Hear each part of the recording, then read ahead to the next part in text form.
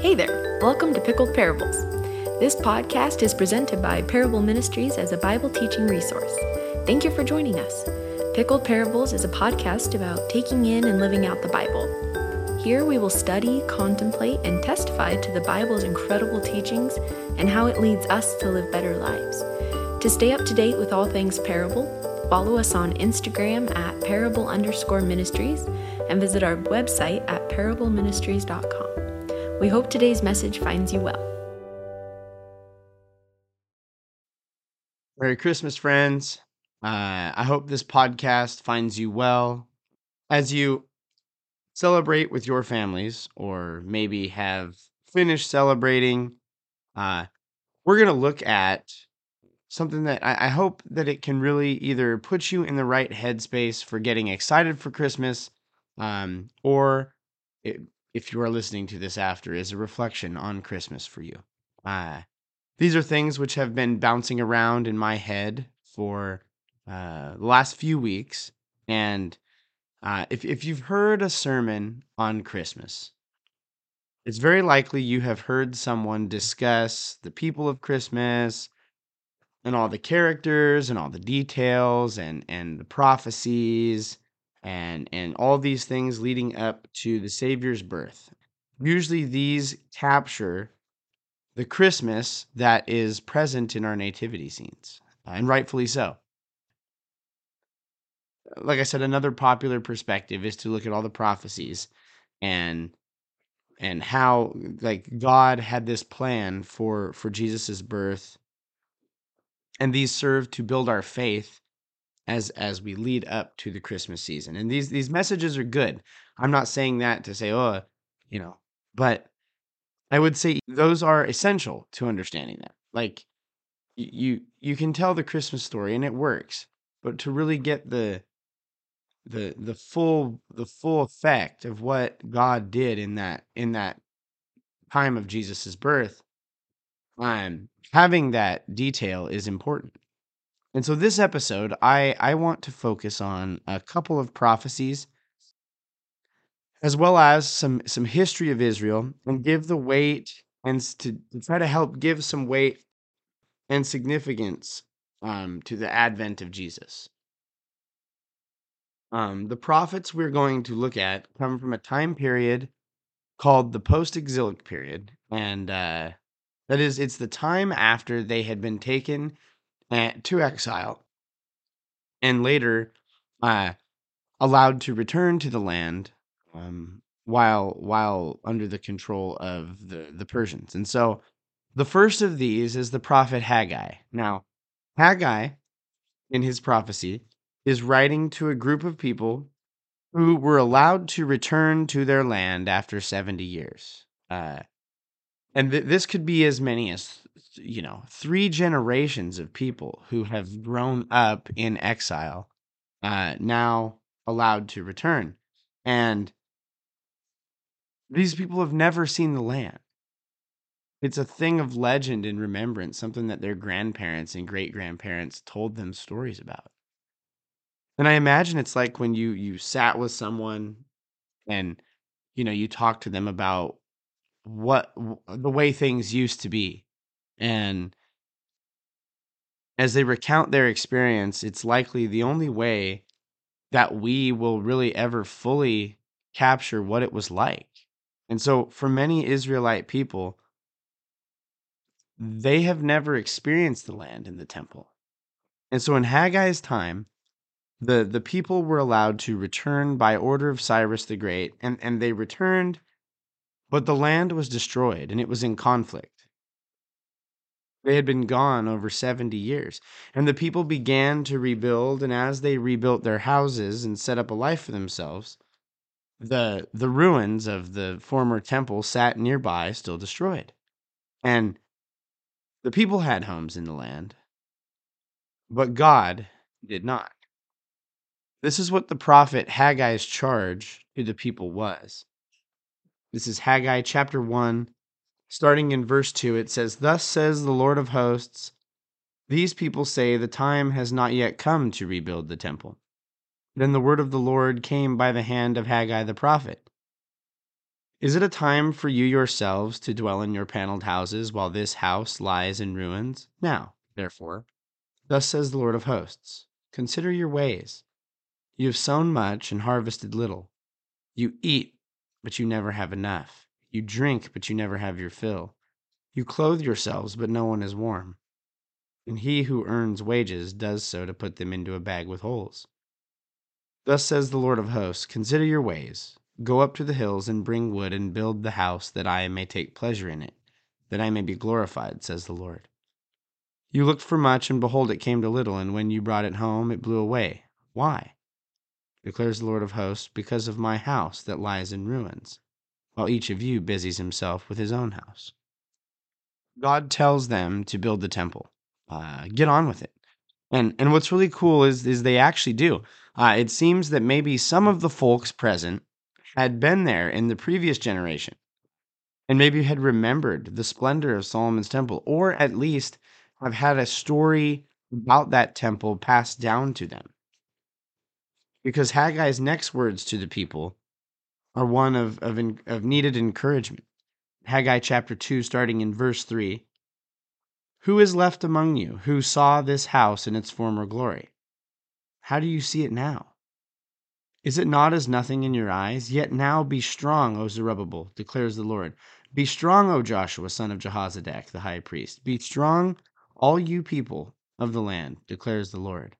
Work, for I am with you, declares the Lord of hosts. According to the covenant that I made with you when you came out of Egypt, my spirit remains in your midst. Fear not. For thus says the Lord of hosts, yet once more in a little while I will shake the heavens and the earth and the sea and the dry land. And I will shake all nations, so that the treasures of all nations shall come in, and I will fill this house with glory, says the Lord of hosts. The silver is mine, the gold is mine, declares the Lord of hosts. The latter glory of this house shall be greater than the former, says the Lord of hosts. And in this place I will give peace, declares the Lord of hosts. They're discouraged by the shape that the temple was in. And as a result, they're comparing what they have in front of them with what they had in the past. And God gives them a few things to chew on. First, he tells them that they need not worry for fear because of this. He essentially tells them, y'all don't have to compare what you're building now with what was built before. God tells them, probably most importantly here, that he is in their midst. I'm in the midst of you. It's as if God is saying, yeah, this temple is not as schwanky. Like, it ain't as nice as the last one, but I'll dwell in it and I'll be with you. That's what the temple is for. That's what it's about. And God is looking on the one they have built and saying, yeah, I will be here with you. Third here, and he tells them that they can look forward to a day in the future where the temple that's going to be, that there's going to be a temple one day that outdoes the glory of the previous temple, the temple that Solomon built. And when that temple is built, there will be peace. Peace. Something many of these people had not experienced for some time was peace. Haggai's prophecy is to a group of discouraged returnees to rebuild with expectation for a day in the future when God will rebuild and have his temple fully realized, looking forward to that day of peace. So after Haggai is the next post-exilic prophet, the prophet Zechariah. Now, essentially, when Zechariah is writing, he's a contemporary of Haggai. He's writing around the same time. And the people are back, the temple is built, or at least being built, but things in the land are not good. One might say there is not a lot of peace. And Zechariah's prophecy is much longer, much stranger, and it's very, very minded towards the future. And so the people are looking for this future messianic king in the kingdom that the Messiah is going to set up. And honestly, Zechariah's prophecies are jam-packed. And it ends with looking forward to this coming day of peace and salvation when the day of the Lord finally arrives. And so that's the gist of Zechariah. There's some very specific prophecies in there. It's a very wild book, So moving out of Zechariah, which again is its own study, we're going to move into the final post-exilic prophet, the prophet Malachi.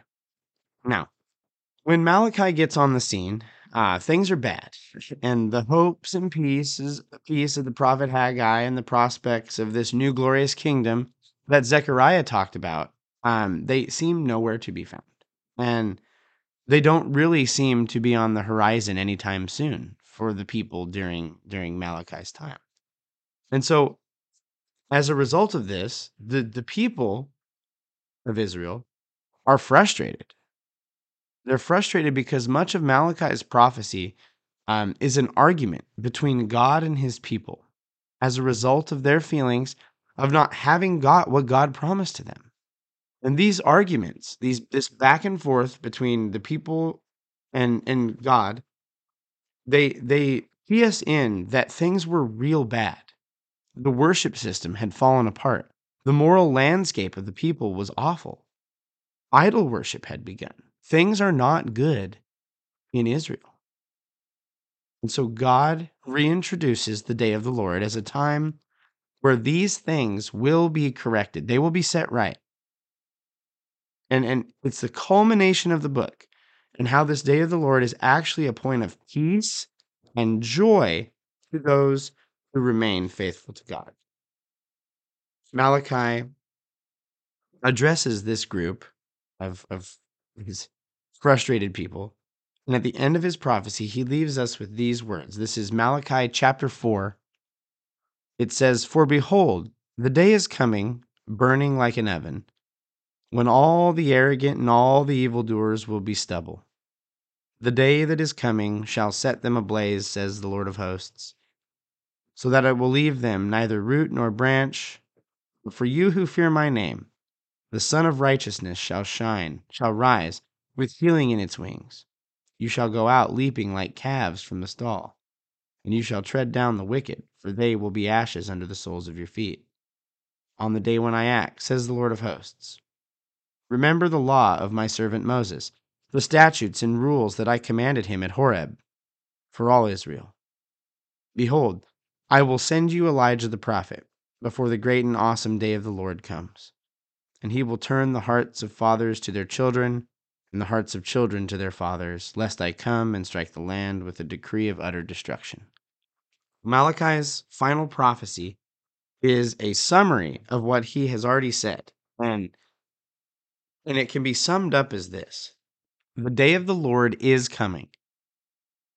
And as a result, the people should remember the law. That is, go back to the source. Go back to where all of this came from. Remember your past love. And second here, they should look for the prophet Elijah, or a prophet who is like Elijah, who will arrive before the day of the Lord and will get God's people ready for that day, that coming kingdom. And then the Old Testament ends.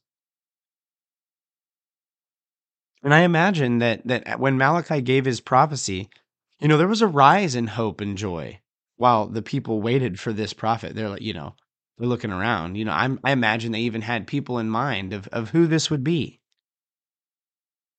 But they have a timeline here. Look for a prophet, and afterwards the day of the Lord will follow. And maybe they had that uptick in hope for a while, but then some time goes by, and then a little bit more time, and then even a lot more time. And so much time went by, and with time, the people's hopes and joys diminished. Year after year, no Elijah prophet seemed to arrive. 400 years go by. There's not a lot of prophecy of things from God at all, let alone a prophet like Elijah. And this is part of the history of Israel that sometimes we don't talk about much because it's not in the Bible. We have the effects of it, and we have the things leading up to it. But this time period that ties the Old Testament into the New Testament, I want to give a brief overview of this because it's going to give us kind of the emotion of that day when Jesus was born. The time between Malachi and Matthew Often in my Bible, it's two sheets of paper, one that just says the New Testament. This is called the intertestamental period. And the short timeline goes like this. So Malachi gives his prophecy about 450 BC. And then for about 100 years until 330, Israel was under Persian influence and occupation. People had been permitted to return to the land and rebuild, but Persia was still in charge. Like they had governors and overseers and all those things. But then in 330 BC, Alexander the Great of Greece finally overtakes Persia. And as a result, Israel was under new management. I can't help but think of like, you know, when you see like a restaurant, especially one that has been maybe been in ill repute for some time, and you see the sign slapped in the window one day, it says under new management. There's hope that maybe with this new situation, this will be the time that things progress forward. They're under new management. And under Alexander the Great, they were introduced to a litany of Greek gods and ideas. However, Alexander allowed the Jewish people to self-govern and allowed them to hold their Sabbath observances and holidays. This lasted about 10 years until Alexander the Great died, leaving his generals to fight for control. And one of these, Ptolemy, let's go with that, seized Palestine, and he took Jerusalem, and he did so on a Sabbath when God's people refused to fight back. And so this time period now inside the intertestamental period is the Ptolemaic period for the people of Israel. They are ruled by the Ptolemies. The people of Israel began to move out of the promised land and settle throughout the Greek Empire. And in doing so, they adjust to the culture. This resulted in a further push for Israeli kids to be taught Hebrew in an attempt for them to retain their culture and their heritage and their language. It also pushed for those Hebrew scriptures to be translated into Greek, to preserve the Jewish religion and spirit moving forward. This translation is called the Septuagint, and it's where we get a lot of help in our interpretation and our translation today. Palestine, the region of Israel, took on the Greek culture greatly. Things underwent name changes. Some of the buildings were updated to show that Greek influence. But what's interesting is the people of Israel in the area are one of the few cultures who aren't totally swallowed up by the Greek culture moving in. They were taken by Assyria and Babylon, then under Persian control, and now Greece, and there's still a culture that lives on. They rejected Greek religion and thinking for the most part. It's not true for all, but on the whole, they fared better than other cultures impacted by the Greeks. Then, in about 165 BC, a king named Antiochus IV began to try to take the Jewish religion apart. Antiochus IV believed that to not be Greek or worship like the Greeks was a rebellion against being Greek. Antiochus began to persecute the Jews. He removed the high priest and replaced him with a non-Jewish person.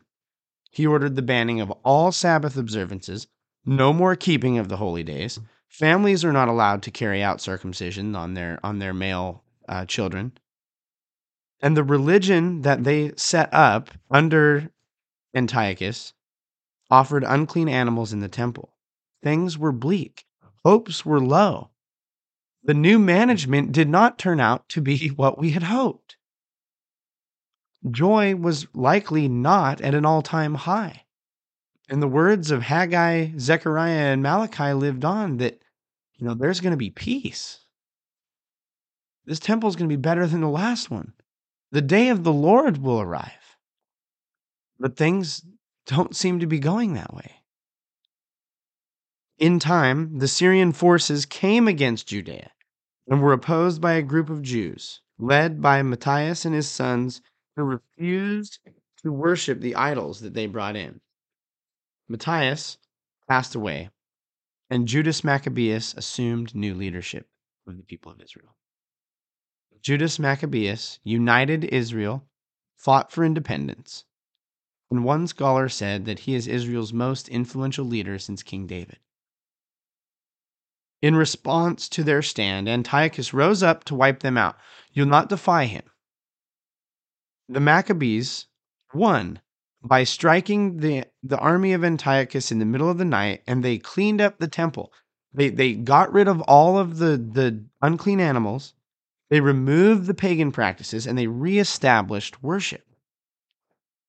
And to celebrate the dedication feast, they went to light the oil of the lamps and only had enough for one day. And as the story goes, the lamp miraculously burned for 8. And this is why the Jewish people celebrate Hanukkah. But Rome was on the move. New management is headed their way. Judas Maccabeus sought to further preserve and separate the culture of Israel from the pagans around them. And as a result of this, the Pharisees emerge around 100 BC, believing religion has saved this people. And so they hold to religious separatism from all non-religious things. During the same time, the Sadducees emerged, arguing that it was the political powers that had saved them, and we need to work with this political entity. Either way, neither were really focused on the person of God as the source of their preservation. Rome was moving. New management is on its way. If you've ever worked a job for a long time and you've seen like your boss have turnover multiple times, I imagine it's like one of those things where, you just kind of feel like, okay, let's go again. Let's try this again.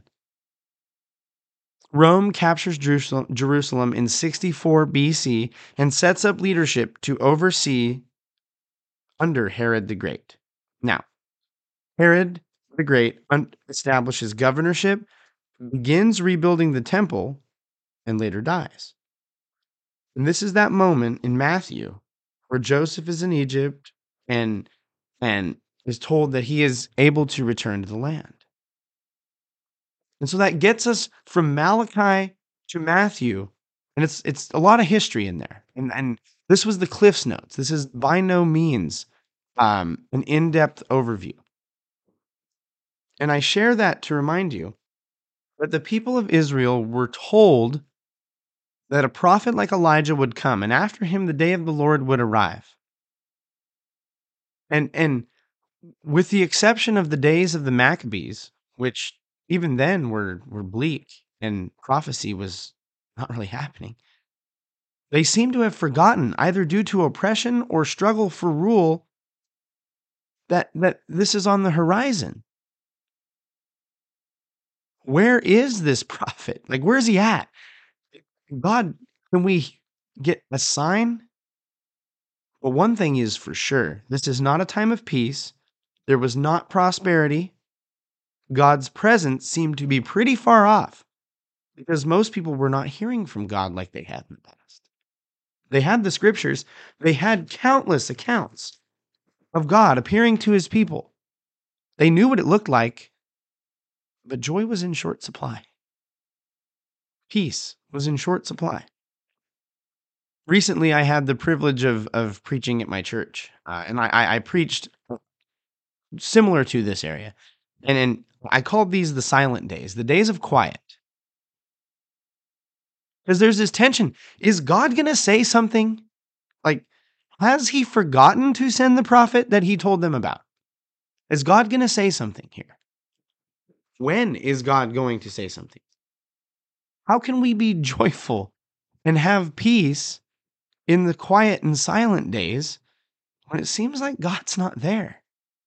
And the good news is that when we look at our Bible, when we look at the scriptures, that 1 or 2 pages separate, we have our Bible to read. And so read on we must.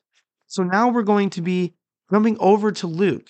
And I know that, well, Matthew's the next one. Yes.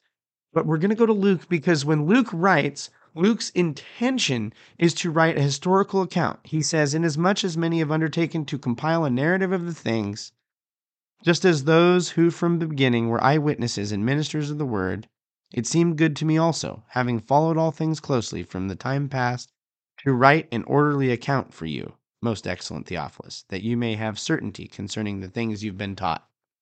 So Luke's goal is to write a historical account. And so if we're going to trace this history out of the intertestamental period, out of the silent days, we got to go to Luke.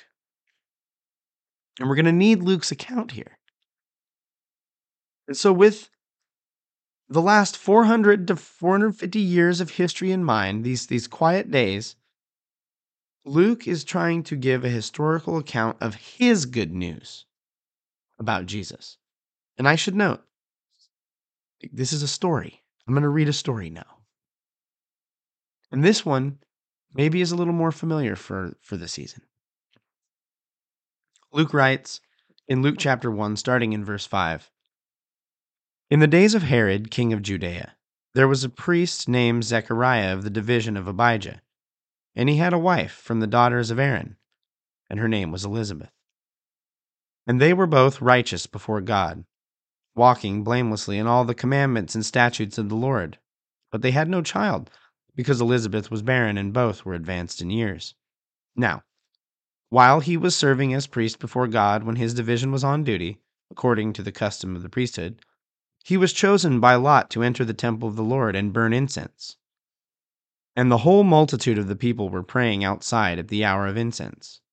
And there appeared to him an angel of the Lord standing on the right side of the altar of incense. And Zechariah was troubled when he saw him, and fear fell upon him.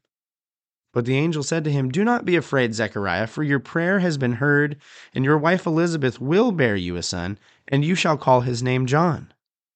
And you will have joy and gladness, and many will rejoice at his birth, for he will be great before the Lord. But he must not drink wine or strong drink, and he will be filled with the Holy Spirit, even from his mother's womb. And he will turn many of the children of Israel to the Lord their God, and he will go before him in the spirit and power of Elijah, to turn the hearts of the fathers to the children, and the disobedient to the wisdom of the just, to make ready for the Lord a people prepared. And Zechariah said to the angel, How shall I know this? For I am an old man, and my wife is advanced in years. And the angel answered him, I am Gabriel. I stand in the presence of God, and I was sent to speak to you and to bring you this good news. And behold, you will be silent and unable to speak until the day that these things take place, because you did not believe my words, which I be fulfilled in their time. And the people were waiting for Zechariah, and they were wondering at his delay inside the temple. And when he came out, he was unable to speak to them. And they realized that he had seen a vision in the temple, and he kept making signs to them and remained mute. And when his time of service was ended, he went to his home. After these days, his wife Elizabeth conceived, and for 5 months she kept herself hidden, saying, Thus the Lord has done for me in the days when he looked on me, to take away my reproach among people. Now, in the 6th month, the angel Gabriel was sent from God to a city of Galilee named Nazareth, to a virgin betrothed to a man whose name was Joseph, of the house of David. And the virgin's name was Mary. And he came to her and said, Greetings, O favored one, the Lord is with you. But she was greatly troubled at the saying, and tried to discern what sort of greeting this might be. And the angel said to her, Do not be afraid, Mary, for you have found favor with God. And behold, you will conceive in your womb and bear a son, and you shall call his name Jesus. He will be great, and will be called the Son of the Most High. And the Lord God will give to him the throne of his father David, and he will reign over the house of Jacob forever, and of his kingdom there will be no end. And Mary said to the angel, How will this be, since I am a virgin? And the angel said to her, The Holy Spirit will come upon you, and the power of the Most High will overshadow you. Therefore the child to be born will be called Holy, the Son of God. And behold, your relative Elizabeth, in her old age, has conceived a son, and is in the 6th month with her, who was called barren. For nothing will be impossible with God. And Mary said, "Behold, I am the servant of the Lord. Let it be to me according to your word." And the angel departed from her. In those days, Mary arose and went with haste into the hill country to a town in Judah. And she entered the house of Zechariah and greeted Elizabeth. And when Elizabeth heard the greeting of Mary, the baby leaped in her womb. And Elizabeth was filled with the Holy Spirit, and she exclaimed with a loud cry, "Blessed are you among women, and blessed is the fruit of your womb. And why is this granted to me, that the mother of my Lord should come to me? For behold, when the sound of your greeting came to my ears, the baby in my womb leapt for joy. And blessed is she who believed that there would be a fulfillment of what was spoken to her from the Lord." We're told about a priest named Zechariah, and he's given a big opportunity. His lot was drawn as the person who gets to go into the temple and offer the incense. It's very likely a once-in-a-lifetime opportunity. And it was custom for the people to gather outside to hear from this priest when he came out of the temple. It's a big shot. And while he's offering incense, something huge happens. God sends an angel who tells Zechariah, "You're going to have a son, and he is going to be this special prophet in the spirit and power of Elijah that I told y'all about. He's coming." Malachi prophesies of a prophet like Elijah, and here is an angel in the temple telling Zechariah, "It's going to be your kid." And Zechariah doesn't respond as you'd expect. For a people who should have been waiting eagerly now for 400 to 450 years, you'd think he's like, "Yes, yes." But instead, he's more focused on the prospect of, he's like, "I'm old. I can't have a kid." And as a result, Zechariah is struck mute. He's silent. Everybody is expecting Zechariah to come out of the temple and speak to them, say something. And he comes out and he can't. He's making arm gestures and flapping his arms and pointing back into the temple and trying to get them to understand what he has just seen, but he can't say a word about it. He's quiet. During this time, Elizabeth's cousin Mary comes to visit, and we're told that Mary was visited by this same angel. And we get another instance of something that captures our attention, and we have on the map with Zechariah God's plan to send the prophet, and we have on the map with this angel communicating to Mary that her son will be born, and his name will be Jesus, and he will have this throne of his father David and reign over the house of Jacob forever. We have it. The prophet that is like Elijah, and the one who will bring in the day of the Lord, this coming kingdom. And so Mary gets up, they spend 3 months, and it's almost time for Elizabeth to have her baby, so she leaves. And for Mary, you're like, "Man, she spent 3 months out there." Yeah, because she's betrothed to Joseph and now pregnant. I imagine family tensions are pretty high here. And it comes time for Elizabeth to have her baby, and have her baby she does. Luke recounts this. It says in verse 57, "Now the time came for Elizabeth to give birth, and she bore a son. And her neighbors and relatives heard that the Lord had shown great mercy to her, and they rejoiced with her. And on the 8th day they came to circumcise the child. And they would have called him Zechariah after his father, but his mother answered, 'No, he shall be called John.' And they said to her, 'None of your relatives is called by that name.' And they made signs to the father, inquiring what he wanted him to be called. And he asked for a writing tablet and wrote, 'His name is John.' And they all wondered. And immediately his mouth was open and his tongue was loosed, and he spoke, blessing God. And fear came on all their neighbors, and all these things were talked about throughout all the hill country of Judea. And all who heard them laid up in their hearts, saying, 'What then will this child be?' For the hand of the Lord was with him." After a few months, They have their baby, and they go to name the baby, and they were gonna name him, like, son of Zechariah.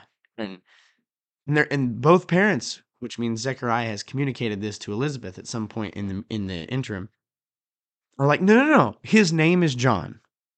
And immediately the silence is broken. And Zechariah, for the first time in probably almost a year, is able to speak. At least 9 months. And it says that when he is able to speak and he starts to do this, it says that it gets everybody's attention. All the people are talking about this. Zechariah is the priest who went into the temple and came out unable to talk, and they have a baby, and now he can talk. And the whole thing is just chatter amongst all the people all throughout Judea. And Zechariah's story is a microcosm of Israel's. It's a miniature. It's Israel's time in silence shrunk down. Both are told about this Elijah prophet and the importance of that person. Both then experience a period of silence. And just as God broke Zechariah's silence, he broke a 400 plus year long silence with his people. God was not missing. He was doing something. And Zechariah breaks, his silence is broken, and this is the prophecy that he gives. And his father Zechariah was filled with the Holy Spirit and prophesied, saying, Blessed be the Lord God of Israel, for he has visited and redeemed his people, and has raised up a horn of salvation for us in the house of his servant David, as he spoke by the mouth of his holy prophets from of old, that we should be saved from our enemies and from the hand of all who hate us, to show the mercy promised to our fathers, and to remember his holy covenant, the oath that he swore to our father Abraham to grant us, that we, being delivered from the hand of our enemies, might serve him without fear, in holiness and righteousness before him all our days. And now, addressing his son John, and you, child, will be called the prophet of the Most High, for you will go before the Lord to prepare his ways, to give knowledge of salvation to his people in the forgiveness of their sins, because of the tender mercy of our God, whereby the sunrise shall visit us from on high, to give light to those who sit in darkness and in the shadow of death, to guide our feet into the way of peace. Zechariah's prophecy recalls Malachi's prophecy, a prophet who prepares God's people, prepares them for the day of the Lord, a prophet who prepares them for God's plan to bring peace and joy to the nations, just like he told Abraham years and years ago, centuries before. And notice at the end there, give light to those who sit in darkness and in the shadow of death, to guide our feet in the way of peace. Peace. It was what Haggai told him about. There would be peace. And then there was a long time without it. Heck, even in Zechariah's time, they weren't experiencing peace. Not really. How do we have joy and peace in the days of silence? Malachi's prophecy and Zechariah's story remind us of how we can find joy in times that seem lost and pointless, and maybe faith is tough. We have joy in those silent days because God has shown himself time and time again to remember his promises. We have joy because of the hope that we have, and in the Christmas season, we remember that God broke his silence, kept his promise in the person of the baby Jesus being born for you and me. Christmas is a season of peace and joy. That's what the festive holiday gnomes in my house tell me, at least. And for God's people, the circumstances leading up to and surrounding the Christmas story were anything but peaceful. Joy was in short supply. But the Christmas story is a reminder that we have peace in the person of Jesus. We have joy in the coming of our Savior, even though we may feel as if we're in the middle of our silent days. we celebrate this first advent of our King as we eagerly await the second. Merry Christmas, friends. Love y'all. Thank you for listening to Pickled Parables. If you enjoyed this message, please rate us, subscribe, and share with your friends. If you're interested in more things like this, check out our secondary podcast called My Dusty Bible. To stay up to date with all things Parable, follow us on Instagram at parable_ministries and visit our website at parableministries.com. We are a volunteer organization and we would deeply appreciate your prayers. Thank you for joining us today. We'll catch you later.